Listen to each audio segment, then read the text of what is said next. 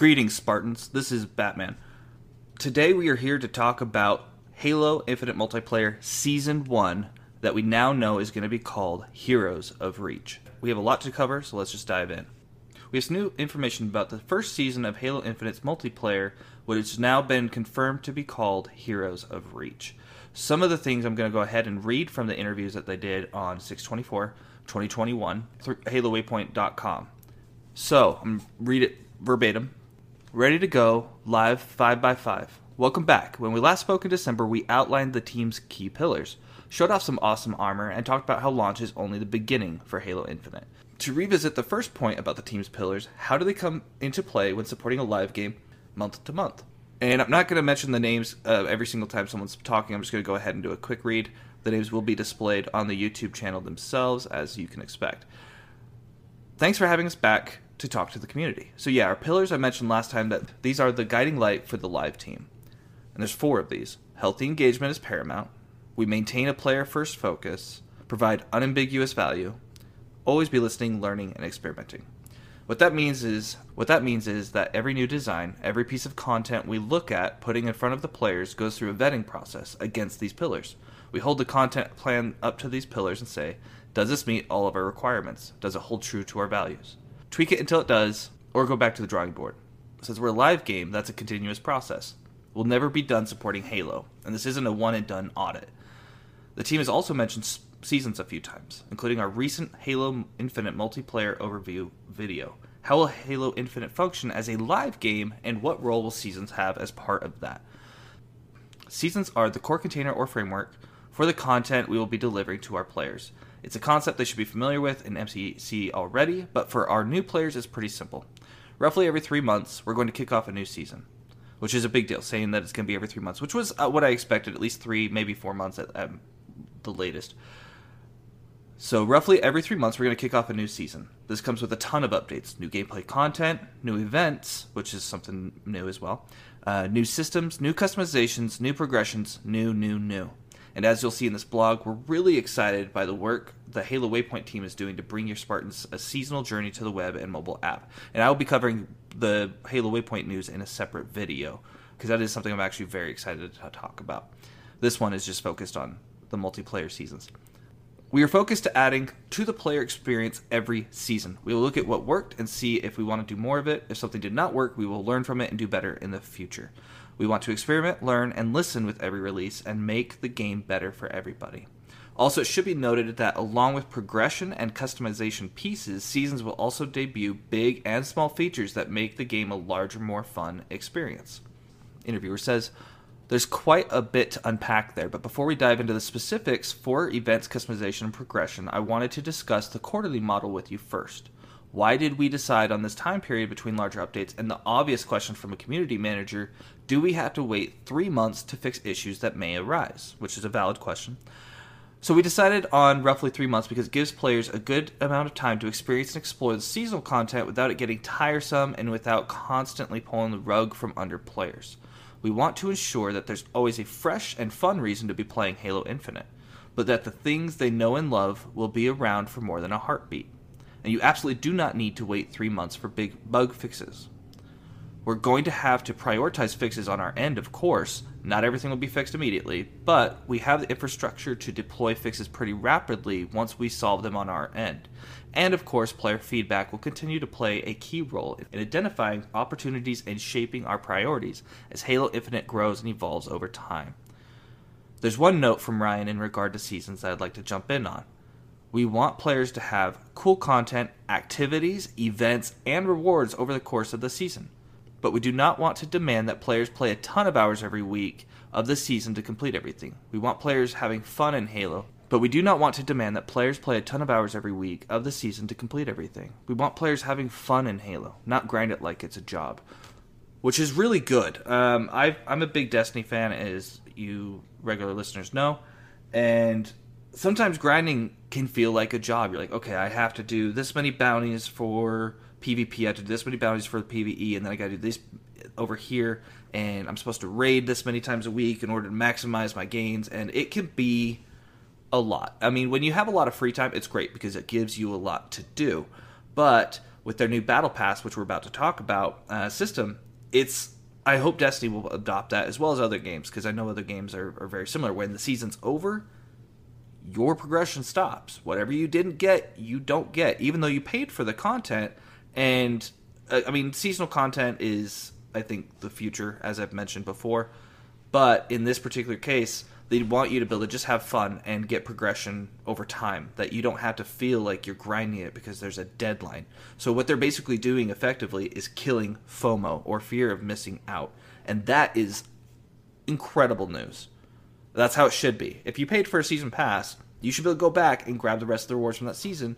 And they've already said with the E3 video that they're going to allow you to be able to select which battle pass that you want to put your experience points towards. So let's go ahead and go back into the discussion.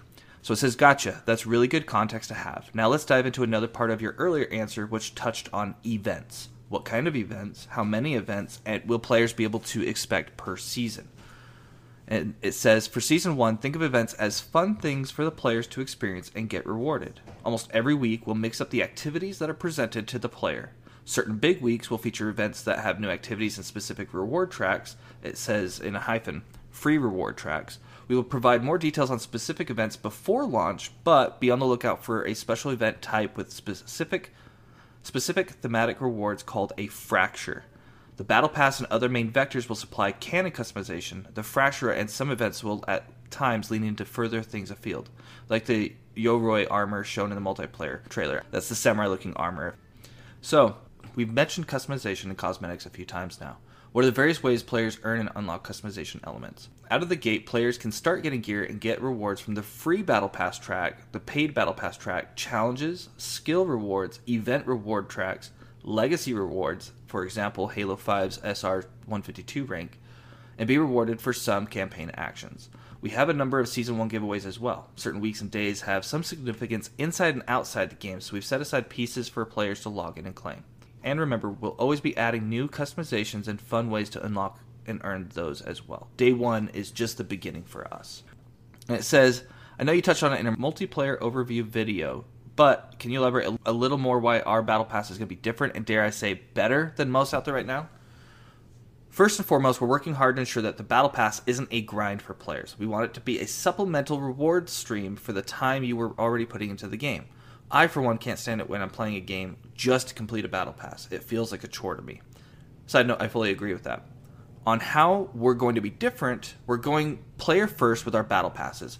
All Battle Passes will be permanent. That means the Season 1 Battle Pass will be around forever. You can always go back, select that as your active Battle Pass, and continue to earn progress on it. If you decide to take a season off or you just simply didn't have time to play, that's fine. You can always go back and purchase any prior Battle Pass as well. Additionally, our passes will always include various free rewards in addition to the premium track. This goes back to a few pillars of ours: provide unambiguous value and maintain that player-first focus. We looked at other titles where you buy something that provides a time-limited access to the pass, and now you feel obligated to play. That's not fun, and it's not player-first. If you put the trust in us and purchase something from us, it's yours. No strings attached. This has been part of our plan for a long time. I'm so glad we're finally able to talk about it publicly. So my question is, as a side note, is what about the free tracks? If I skip a season and I don't have time to play, yes, I can go back and pay for the Battle Pass. Do I get access to the free and the premium track? Or can you just go back and get it for free, the way that you can currently with MCC? That'll be something I'm sure we'll be finding out more about later. It says, while we're still on the topic of customization, though, the team teased there may be a few other aspects of player customization that we haven't seen yet. Can you tell us now, or will we have to wait a bit longer? It says, not quite yet. Knowing Uni and crew, though, there are undoubtedly glimpses coming up which will be obvious or just barely hidden out of view. Glad to hear that people won't have to wait too much longer then. Before we wrap up our second chat with you, do you have any closing words for the community? Thanks for having us again. I'm excited when we get to engage with the community and can't wait to continue the conversation throughout the year. Reminder to everyone out there, sign up for Halo Insider so you can play in flights and get the latest news on Infinite. And I'll be doing another video soon that will show you how to sign up for Halo Insider if you don't know how. It says, yes, every season will have exciting new content and activities. We have a ton to talk about. We're excited to continue the dialogue in the future. Also in the same news article, it says, during the Halo Infinite section of the Xbox and Bethesda Games Showcase, I said the Master Chief is the heart of Hero. This is true, and we can't wait for all of you to play the latest epic and intimate chapter of the Chief's story. But it isn't the whole truth. There's another hero standing beside Master Chief at the very heart of the Halo universe. Some of you may have met this hero way back in 2001 with the launch of Halo Combat Evolved. Some of you will meet this hero for the first time this holiday, because this hero is you. Or rather, they are the character you become every time you step into a Halo multiplayer match. And the next step of their journey begins with the launch of Halo Infinite's first multiplayer season, which we're calling Heroes of Reach. Customizing your character, making Spartan look and sound exactly the way you want is a huge part of the journey. So is tracking your triumphs and setbacks, or interacting with your friends and foes on a new and improved Halo waypoint. But your journey is more than that. At the center of our plans is a goal to deeply root your multiplayer character in the larger Halo universe and give them a vital, active role in the Halo story moving forward. How exactly we're going to do this in the seasons and years ahead, well, we're not ready to share details yet, but I can share that we picked Heroes of Reach as a seasonal theme for very specific reasons. Reach has a rich history. It's a key location for Spartans of old and a focal point for a new generation of Spartans preparing to wrestle with the perils and mysteries of a galaxy that has fundamentally changed after the events of Halo 5. Indeed, Halo Infinite's first multiplayer season takes place at a transformational moment in Halo history. At the pivot point from one generation of heroes to the next, in this moment, your multiplayer hero is waiting just off stage, geared up for battle and ready to spring into action, and their epic story has yet to be told.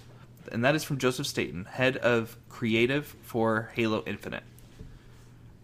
And that's all for this episode.